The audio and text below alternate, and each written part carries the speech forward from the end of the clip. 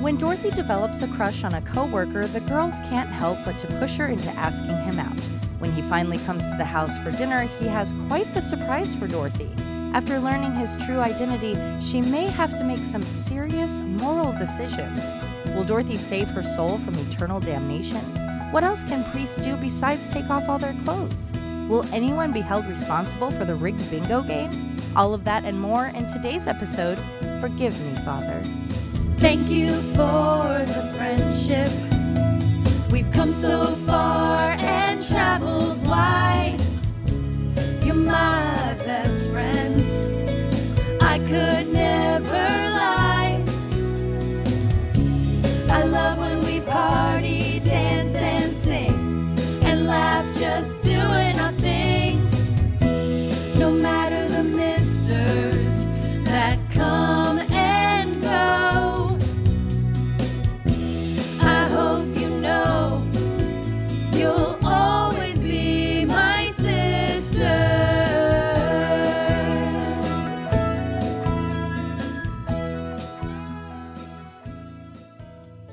With the sun shining, Sophia, in her favorite pastel checkered dress, is sorting through a box at the kitchen table when a distraught Rose comes in her white-collared shirt, gray cardigan, and jeans.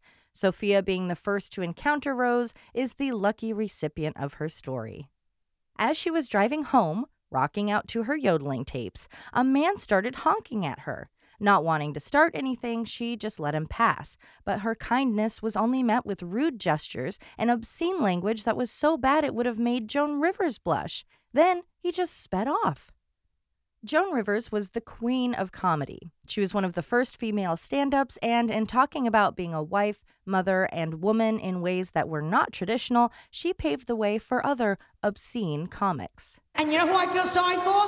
Not the men.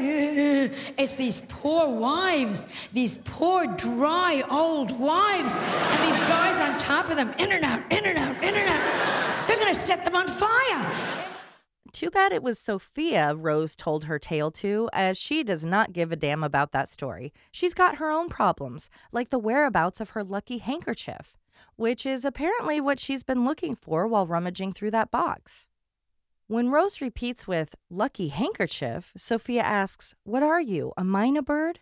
which is a type of starling native to South Asia. The common hill myna are the ones best known for mimicking. Here's some nightmare fuel of Kaleo, the myna on YouTube channel CMH Hawaii, talking to its owner. I love you, my little duck. I'm a little duck. Quack, quack, quack, quack, quack, quack, quack. What does a chicken say?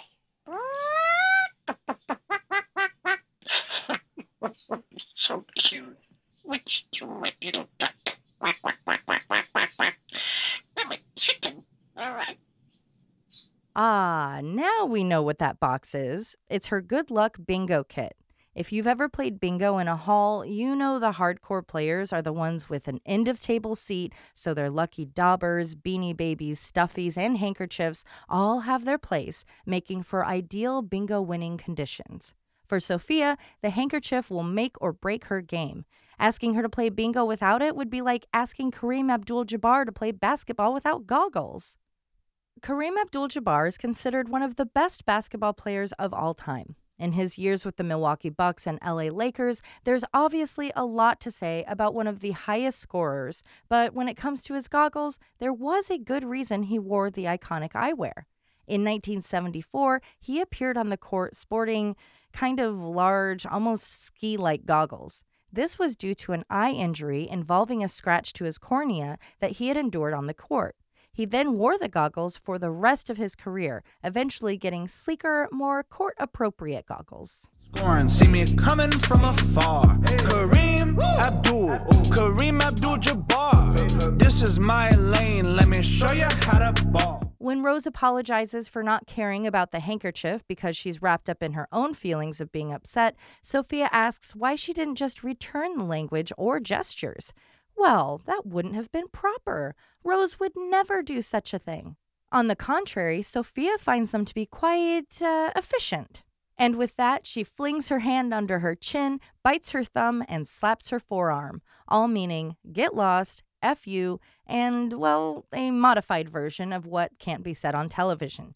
They do not mean good health, have a nice day, nor is it an offer to play one's concertina, which is an instrument related to the accordion and harmonica. It's a small, handheld accordion-like instrument, only really tiny, and it doesn't have the piano key part of the accordion.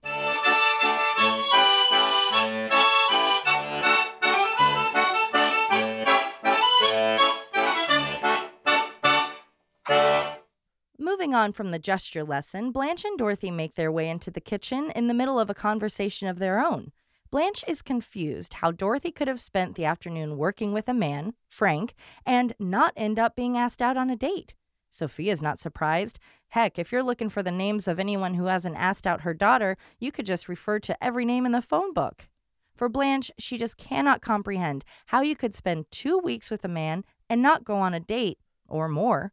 Well, perhaps he isn't into Dorothy. Perhaps he isn't into women. Perhaps he's interested in someone else. Perhaps he wants an old-fashioned romance. There are a lot of reasons, and Blanche, your shock is only going to make matters worse. In her cream-colored, baggy-sleeved corded sweater with a fringed denim collar peeking out, Dorothy explains to Blanche, in her bright blue collared shirt with matching earrings, it's easy to explain. Sure, I've known of his existence for 2 weeks, but we've only worked together for 2 Saturdays, putting together an event for the school. So Blanche gets direct. You would know him better if you just asked him out. Hold on to your butts, because it is Rose who is coming to the rescue with logic. Maybe he's just not that into her. Which also only makes matters worse and makes Dorothy mean, responding to Rose with a, "Thanks, you look fat." Continuing to push Dorothy to ask him out, Blanche only has the direct approach to offer. But Rose, again, finds a good compromise. Why don't you just have him over to the house for a casual roommate dinner? Then it's not a date, but you do get time with him and you get to know him better. Still unsure of herself, Dorothy just doesn't think she'll be able to muster the bravery for even that kind of invite. So to ease her concerns, Blanche offers some role-playing. You know she's the best at it.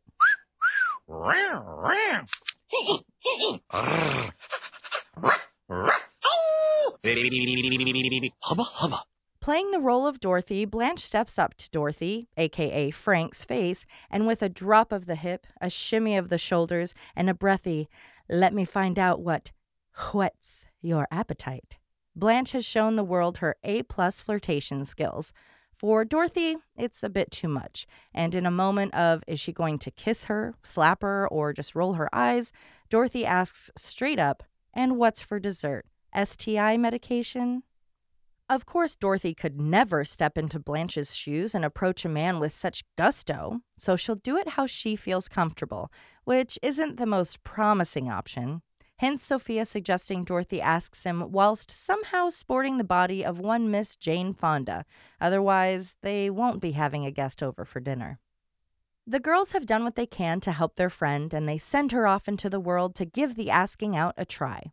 It's now the following Saturday, and we're at Dorothy's school, where she and Frank are still working on what, honestly, looks like should have been done in the afternoon before the event, just a couple of hours of setting up, not over multiple weekends. But I digress. And a shout out to Charles Erickson, who plays Tony, the mulleted, tight pants wearing, sign hanging assistant. This is his only listed credit, but he gives it his all. Cheers to Tony! In her most outstanding, multicolored, sort of windbreaker sweater and cream pants, Dorothy is working hard at finding an excuse to talk to Frank, who is wearing a blue and yellow plaid shirt and khakis. Trying to help Frank with the sign he's hanging, Dorothy sees her in for communicating, but in doing so, she nearly startles him off the ladder he's standing on. To make up for it, she offers him some coffee. Making their way to the coffee area, Dorothy points out how the students refer to Frank as Frank and not Mr. Last Name, all formal like a teacher. It's not that Dorothy disagrees with it, she actually likes it. And Frank feels the same. He doesn't want the formality of a name to push a kid away from him that might need to talk to someone, all of which Dorothy appreciates and uses as her in to start talking about dinner. Complimenting Frank's love of teaching and dedication to the craft, the pair make their way to a pile of mats where they sit to enjoy their coffee.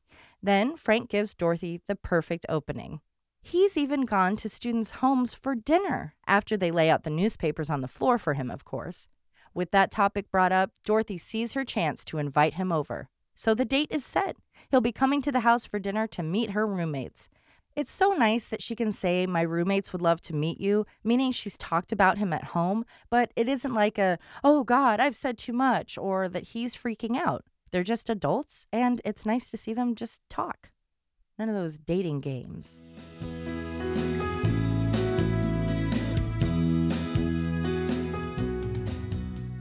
It's bingo night for Sophia, which means it's date night for Dorothy. As she gets ready in her room, Blanche and Rose are helping to set the mood by getting the house ready. Rose in her teal wrap dress and Blanche in her silver pant and jacket combo and navy shirt, a la the manager of a Solid Gold Dancer, are coming in from the lanai. But Rose is, unsurprisingly, confused. They moved the seating and the table around, and she just can't understand why. It's simple, Blanche explains. The lighting was horrible the way it was set up, so to give Dorothy her best light, they moved things around. She doesn't want her looking like Eric Sevareid, for crying out loud, who was a CBS journalist and author. He was actually the first to report German forces taking over Paris in 1940. Through his career, he would report on other major occurrences like the assassination of JFK with Walter Cronkite, and he wrote a handful of books. There wasn't much notable about Eric's complexion. He was just kind of your average white guy with some red and yellow highlights. I don't think it's personal so much as, well, what woman would want to look like a male war journalist? Two things I've seen in Europe will last in my memory forever. One was the death of Paris. Paris died like a beautiful woman in coma, without struggle, without knowing or even asking why. That haze of smoke creeping like a shroud over the body, while her lifeblood drained quietly and rapidly away through all her arteries. The other thing is this Battle of London. London is called the heart of an empire and a civilization. To me, it's more like the massive old head and face, grayed and blackened with age. Every morning, you feel the urge to climb to some high place and try to see where the face has been gashed and chipped in the night. One left Paris with a feeling almost of relief. London one leaves with regret.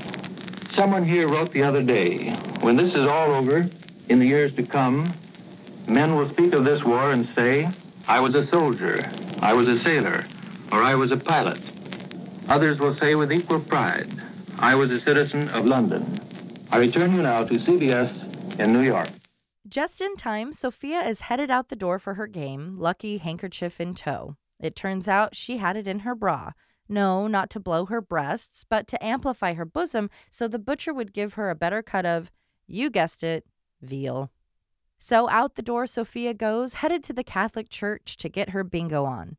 After Sophia is gone, Blanche comes back from the kitchen with another seating idea. She's going to set the table up in a way that it would work should anyone want to play footsie. Well, Rose just loves that idea. Charlie didn't play it with her, and she hasn't done it in years. That's great and all, but Blanche meant for Frank and Dorothy. Coming out in a 5-foot-long little girl's tube sock is Dorothy. Her off-white skirt, long sweater with the same color on the shoulders, and a baby pink torso is just... it's not something to be worn on a date. But not something to be worn by anyone, really. Ever. Even if she tried to wear it to a gay funeral in New Orleans, they would probably say it was just too depressing. Continuing with her dating advice, Blanche begs Dorothy to not only go change, but to put on something dazzling and daring, show off your curves, show some sort of style, be a woman. With that, Dorothy agrees, responding that she'll try with her trademark growl face and claw hand. With Dorothy off to change, Rose and Blanche get to work in the kitchen. Rose isn't worried about the food, she's worried about Blanche being too pushy for Dorothy. Blanche doesn't see it that way. She's just trying to help a friend who's getting older and doesn't have Blanche's looks or Rose's... Even if Blanche is being too tough, she doesn't see a problem with it. She's simply helping Dorothy, who is clearly smitten with her coworker and just needs a little help getting Cupid's arrow into the provocative tushy of love. From the Old English and Germanic versions of smite, meaning to smear or throw and be struck, in the mid-1600s, the struck aspect started to involve emotions. So to be smitten, you are struck with feelings, usually of the romantic kind. Tush has quite the train of words connected to it, becoming a slang term for the butt. starting with the Hebrew word tahat, meaning beneath. Then there's Yiddish tukis or tukus. That was then shortened to tush, meaning bottom, the butt kind, not like the bottom of a bag of chips. Blanche just put some southern flair on it with tushy. With Rose worked up by Cupid's tushy, Blanche leaves her to deal with the food while she leaves to answer the ringing doorbell. And now, my second favorite scene in the series, once again brought to us by Blanche, and like my first place moment, an unexpected dinner guest. Opening the door, we find Frank, who is now dressed in clerical clothing, including the white collar and everything. Part of what makes this moment so great is that unlike a little romance, we have met Frank, so we're in the know as to what has happened. Blanche, on the other hand, is totally unaware, which is why she's confused it's a priest going door to door to ask for money instead of the nuns. Willing to donate, Blanche leaves to get her purse, but not before Frank stops her. You don't need your purse. I'm Frank.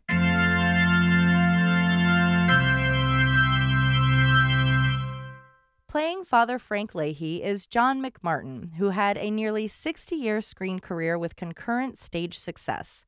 With 42 on and off Broadway credits and 81 screen credits, John won hearts and awards. Maybe he knows something about Shirley MacLaine's multiple lives as he co-starred with her in Sweet Charity. His film and television career started in the 1950s on As the World Turns and ended in 2015 with Unbreakable Kimmy Schmidt. In between, he was on Hawaii Five-0, The Partridge Family, The Bob Newhart Show, Phyllis, All the President's Men, Blowout, Falcon Crest, Who's That Girl, with Madonna, Cheers, Murder, She Wrote, Empty Nest, Coach, Frasier, Oz, and Law and Order. Wow. I know. What a career. It's And in all of them, he's got that funky little mouth. He's adorable, and he's got a great voice. He talks like down here. Love his voice. I'm Frank. Love that weird little mouth. Terrific. He's wow. cool in Blowout. Blowout's a cool movie. His look, you could very easily, he passes as a priest, and you could believe him as a villain. Yeah. You know, I think that's maybe part of it Absolutely. is like built-in versatility. Yeah, he looks like an unassuming hitman. Yeah. Or your neighbor Frank, who turns out to be a priest. Dreams you didn't dare are dead. Were they ever there? Who said I don't remember? I don't remember at all. When the news gets from Frank's lips to Blanche's ears, you can see her whole face, even hairline, shift. Shocked to see the hunk as a priest, Blanche asks for forgiveness, but not in his official capacity. A priest forgiving or providing absolution means they are, depending on the branch of Christianity you are part of, providing a sacrament or prayer, resetting your sin clock. As far as Southern Baptists go, shout out to my Grammy, they do have a type of confession and forgiveness, but not a formal absolution process. From CatholicExchange.com, with a Catholic confession, there is a detailed account of the sinning and a full prayer and forgiveness process. It's very Catholic. With Baptists, it's more of a, I sinned, and the priest is like, you've had the blood of Christ, you're good. Twaddling on, giving us full-on shrimp energy, Blanche corrects herself. Please just forgive me for calling you a hunk. Besides, I'm a Baptist, and those Baptists, both officially and casually, just cannot be forgiven. Wiping the sweat from her brow before using the Lord's name in vain, then apologizing, then lying about it, then using the Lord's name in vain again, then confessing to lying, Blanche is a mess. Welcoming him into the home, she basically flings her hand at him to close the door, no longer concerned with presenting the perfect date night.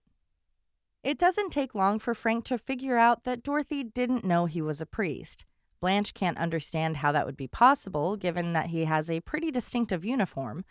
When it comes to his boring Steve Jobs-inspired wardrobe, it depends on the church, but priests are allowed to wear regular clothes. The robes, collars, and other religious wear are designated for specific services or events. Did all of your priests and nuns, did they wear the clerical, or were they in, casual Friday stuff? The priests at my grade school all wore the all black with the collar thing, whatever that's called. Mm-hmm. And then my high school had Franciscan monks who were staff and also just worked there at the church. But they all wore the brown robes, St. Francis. Oh, yeah, with the tie in the middle. Yeah, St. I've Francis. seen Sister Act. Unaware, priests could wear regular citizen clothing, and making a joke about the two spectrums of sexuality the persons occupying the couch represent, Blanche is shocked to learn priests can take their clothes off. Sure, they can change their clothes and do other things regular people do, except for that one thing. Floppo knows what we're talking about. Here to make things even more awkward is Rose. Without hesitation or even acknowledgement of his clothing, she walks straight up to Frank and shakes his hand. As Blanche sits between, watching the interaction, it doesn't take long for her to realize Rose is panicking as she twaddles on about how Dorothy cares about Frank. Kudos for the director here, whose comedic timing was spot on.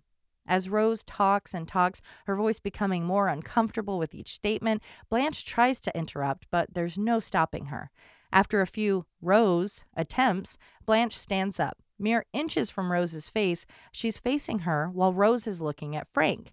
And in that moment, the camera changes from a wide shot to a close-up of the two of them, panting, eyes wide and wandering, and with a horrified tone, Rose blurts it out. He's a priest, isn't he?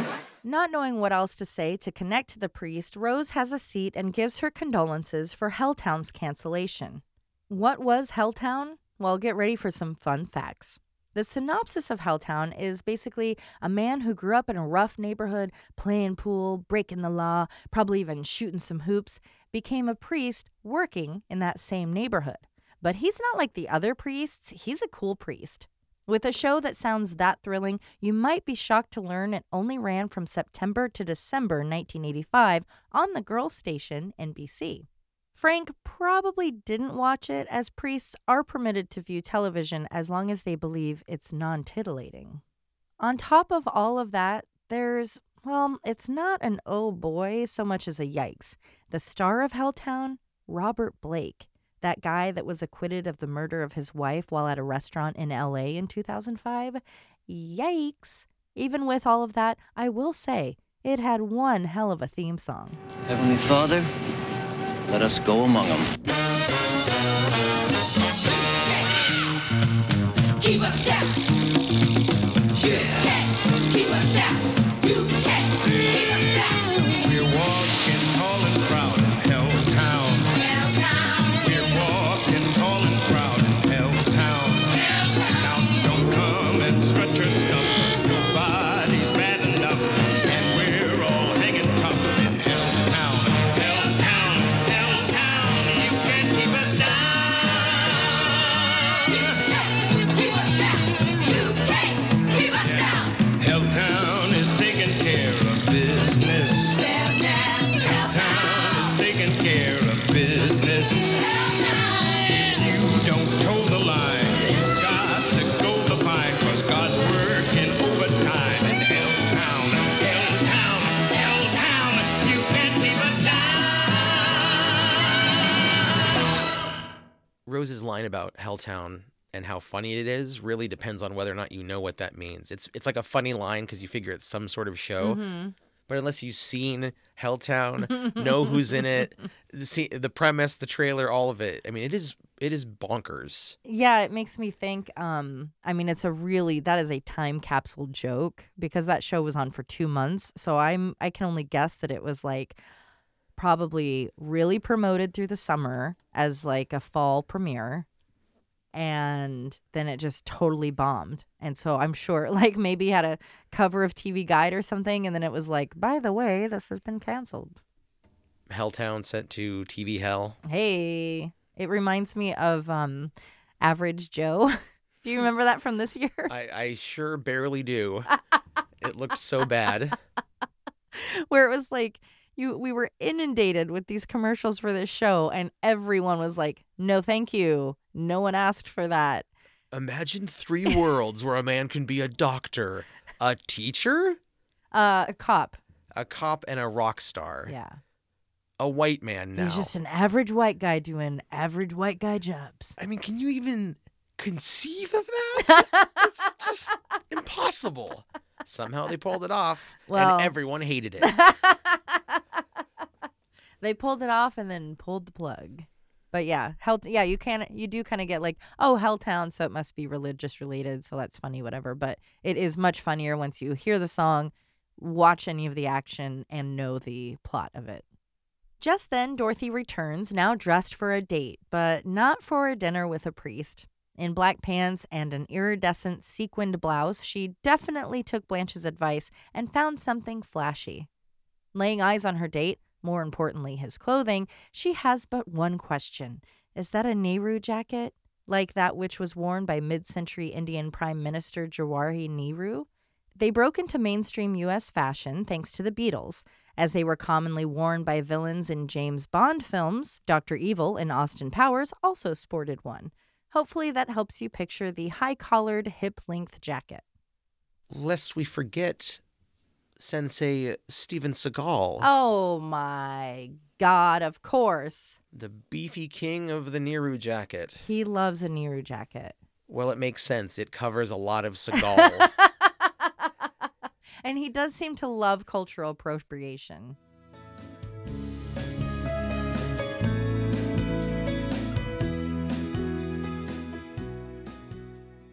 Leaving their friend to deal with her situation, the girls go to the kitchen while the couple talk about the miscommunication. Dorothy's pretty embarrassed about it all, especially her outfit. Even when Frank tries to compliment her, all she can say is, "I look like the mother of a Solid Gold dancer."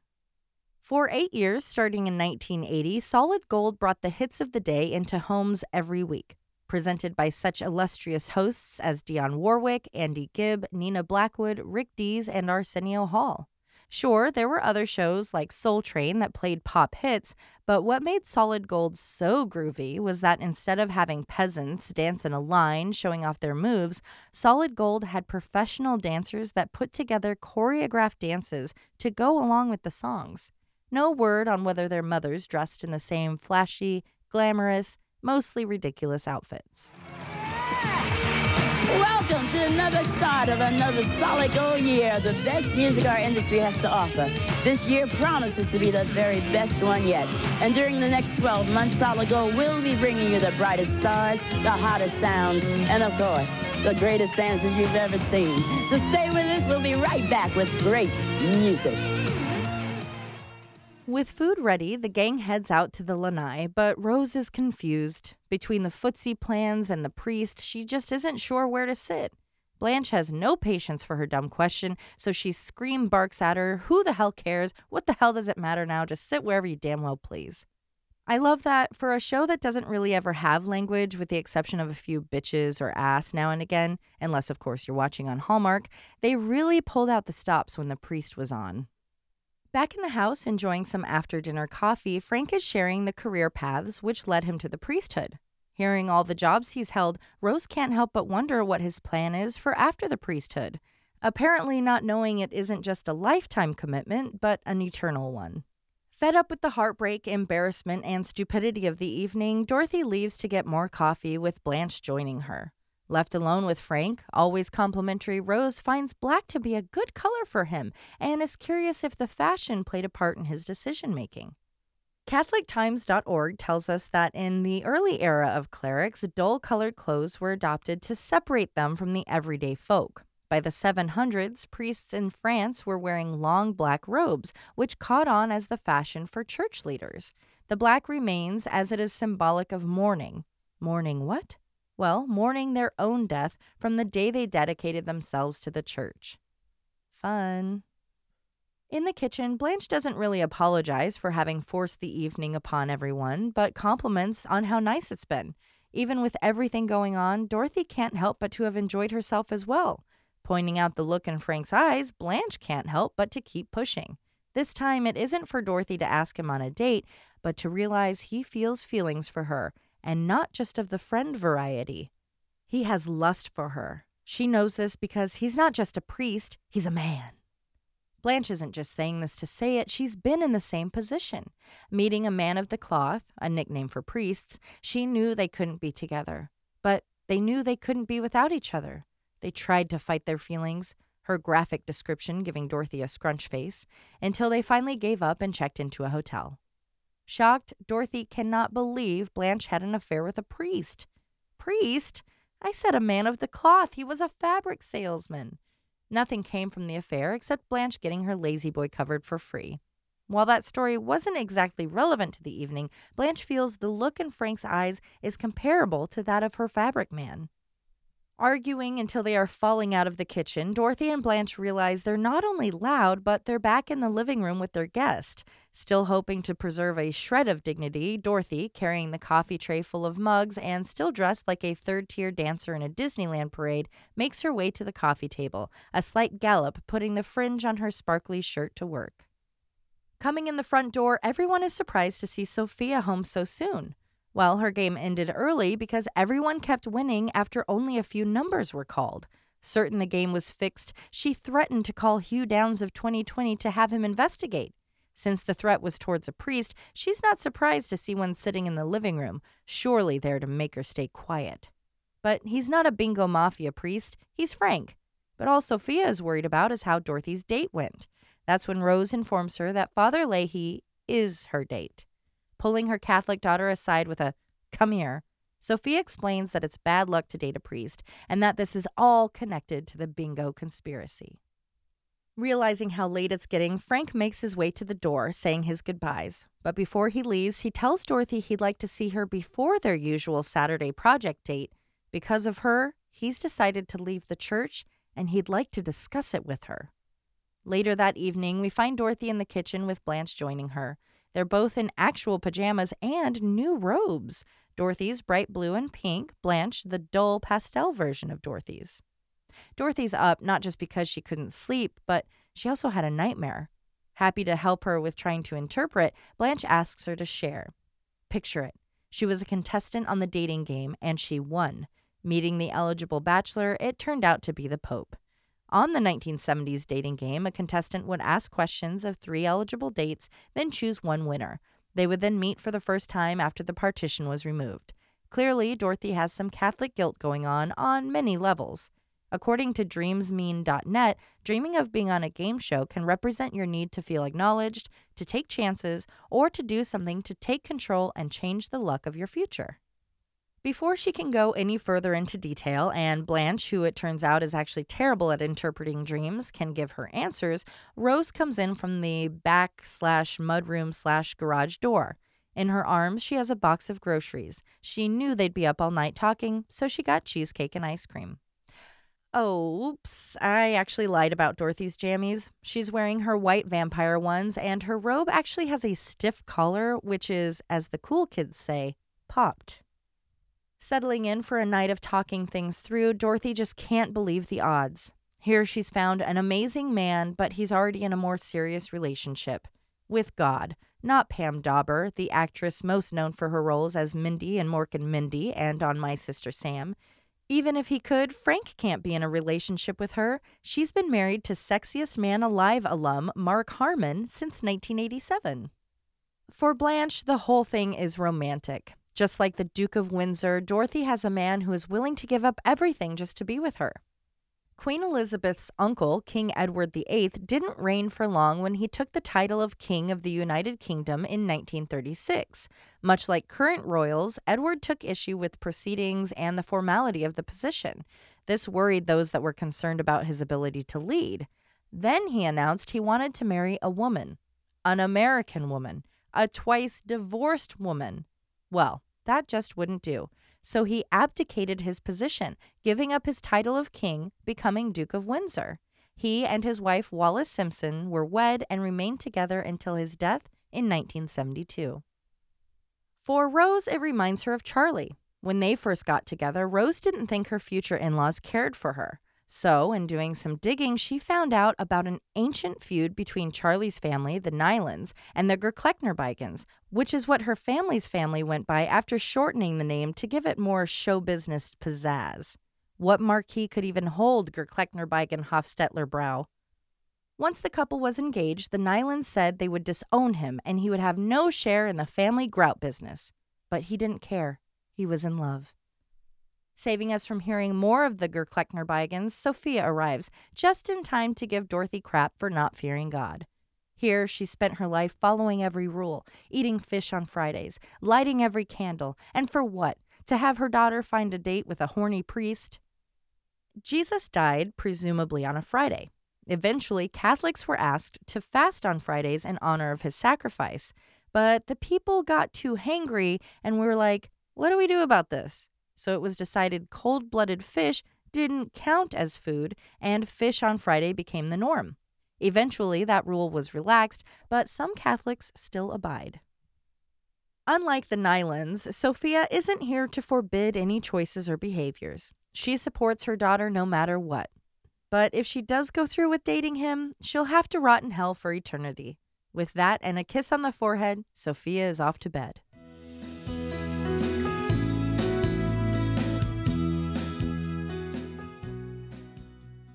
Making our way into a Catholic church, we find Sophia in a stunning blue Chanel-style suit and hat who is headed to confession, but not with her own sins. For crying out loud, she was there just a few days ago, and she's in her 80s. She wishes she could have an impure thought.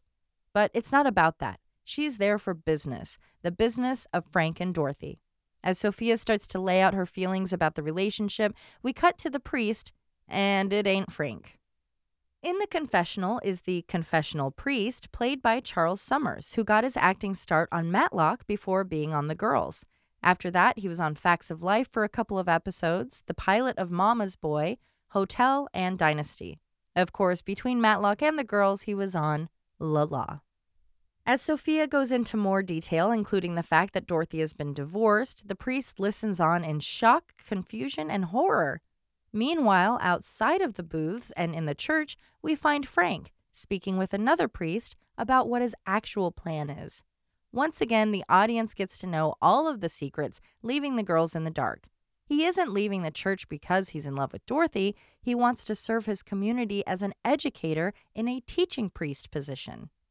The priest speaking with Frank, Father Callahan, is played by Barney McGeary. This was his first of only 6 total roles outside his commercial work. He was then in Matlock, CBS Summer Playhouse, Hot to Trot, and the made-for-TV films Fatal Judgment and Kiss of a Killer.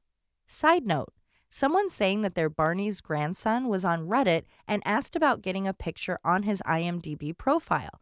So if anyone has an in and could help him out, you can Gmail us or you can contact G-WZ on Reddit. Priests struggling with the priesthood is nothing new. Paul Midden, writing for Vox, shared his experiences as a psychologist working with priests, most of which were struggling with their emotions, specifically falling in love while in the priesthood. Because of the Catholic moral expectation, priests can't marry or have sexual contact with, well, anybody. This seems odd, to say the least, to most people. But there are some reasons behind it. For one, in Catholic-heavy neighborhoods, priests may be held in a higher regard, sort of a local superhero. This can make the job appealing. Escape might be another reason. Perhaps the priest is experiencing sexual identity issues, such as being in love, being gay, being a victim of sexual harassment or assault. Running to a place where that world basically doesn't exist can seem like a good choice.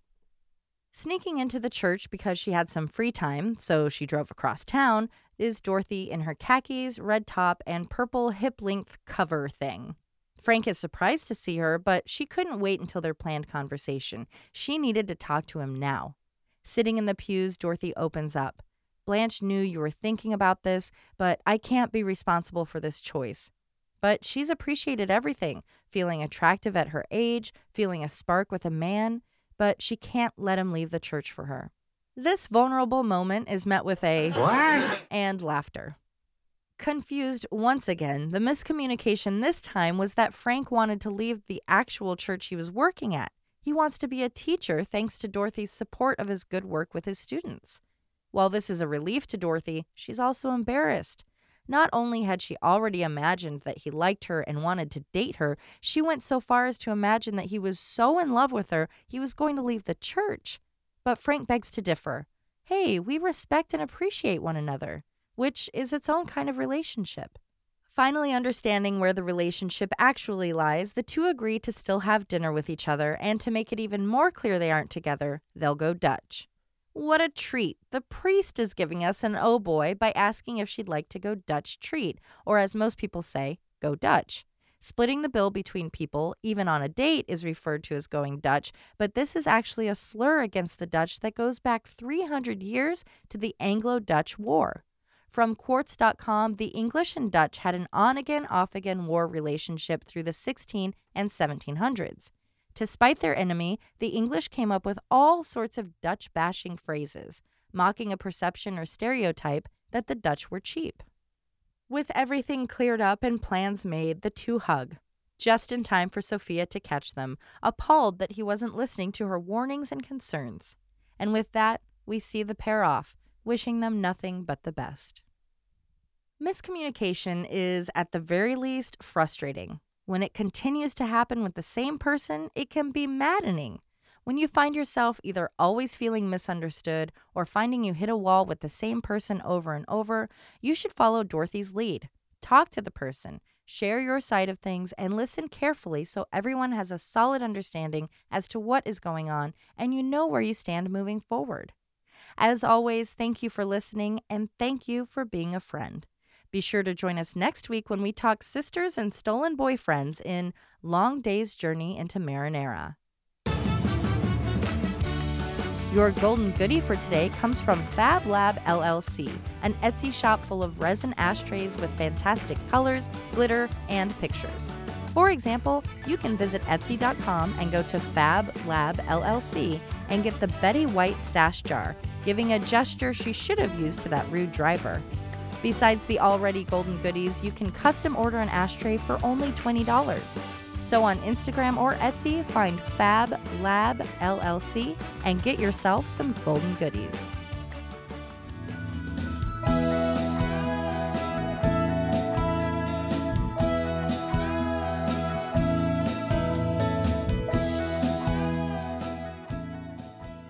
When Sophia repeats her with, lunky handkerchief. I mean, I don't know who could say no to Blanche if she was up in your face like that. You just go, okay. Yes, mommy. Mm-hmm. Don't you find a compilation of famous Tonys making noise? Yeah. Tony Soprano. Yeah. Tony from Who's the Boss? Yeah. Tony Mottola. Mm. Tony... Isn't Scarface a Tony? Tony Montana. There you go. What other Tonys do we have? Tony. Tony? Is it true? I would think so, because you're not a liar and you tend to know stuff. But maybe it was just a dream I had. There were these balloons full of bombs. Did you see them? Did you see them coming? They landed on our houses. The balloon bombs. Kaboom. Kaboom balloon. I would say it's more debunk and rebunk. Yeah. Rebunk McIntyre.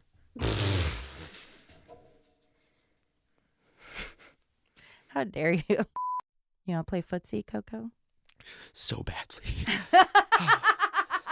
I'm not into feet, and I don't like the idea of, I don't really care for the idea of 2 feet rubbing together, two different, like from 2 different sets.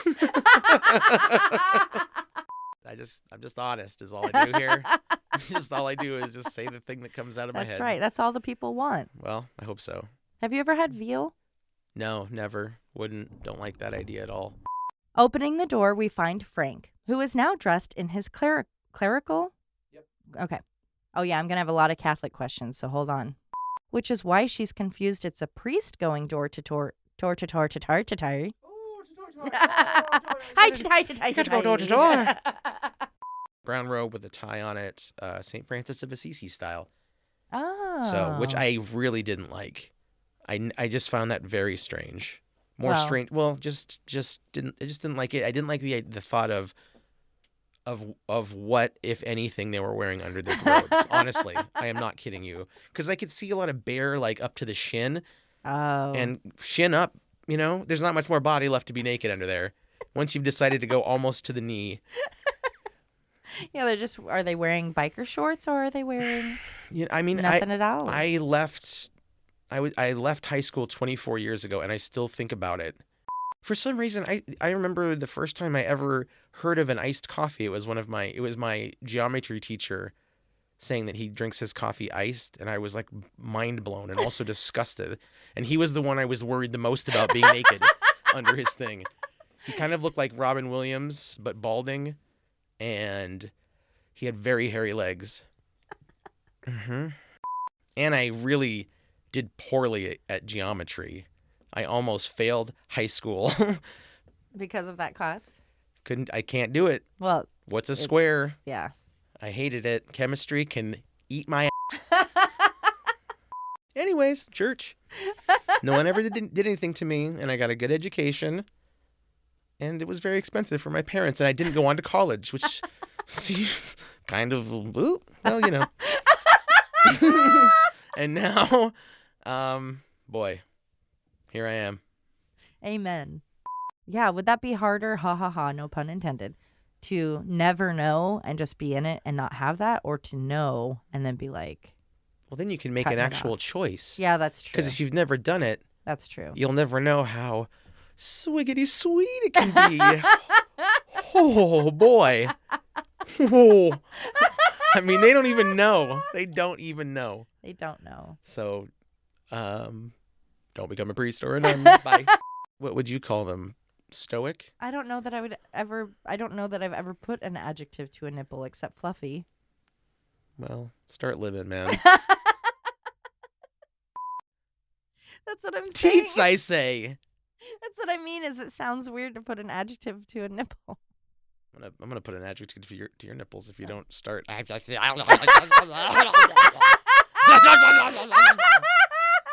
mind. And then in high school, I was also like, hold on. My mom's. She's been married to Sexiest Man Alive alum Mark Harmon since 1987. Summer school. What's that? Mark Harmon was in summer school. Oh, fun. Were they in it together? Who? I was asleep, but I heard summer school. Pam Dauber. No, you said summer school. Didn't you say summer school? No, you just said summer school. Mark Harmon started in summer school with Kirstie Alley. It's a real charming movie. I was asleep. I'm really excited. I'm a part of this show. I'm excited for you to hear that. I'm not. You get a free cracker on Sunday. And a little sip of wine. Not this guy. They used to do that when I was a kid, where they would just all drink out of the same chalice. 1 cup? And even as a child, I was appalled by that. I'm never doing that. I will never do that. And I never did it. I mean, no wonder we have COVID. It was waiting to happen. It's disgusting. 300 people who live in the same neighborhood are going to share a cup? Guys. What? Always Be My Sisters is written, hosted, and created by Alicia Holland. Produced and edited by Josh McCullough. Always Be My Sisters is a Cascade Media production. You'll always be my sister.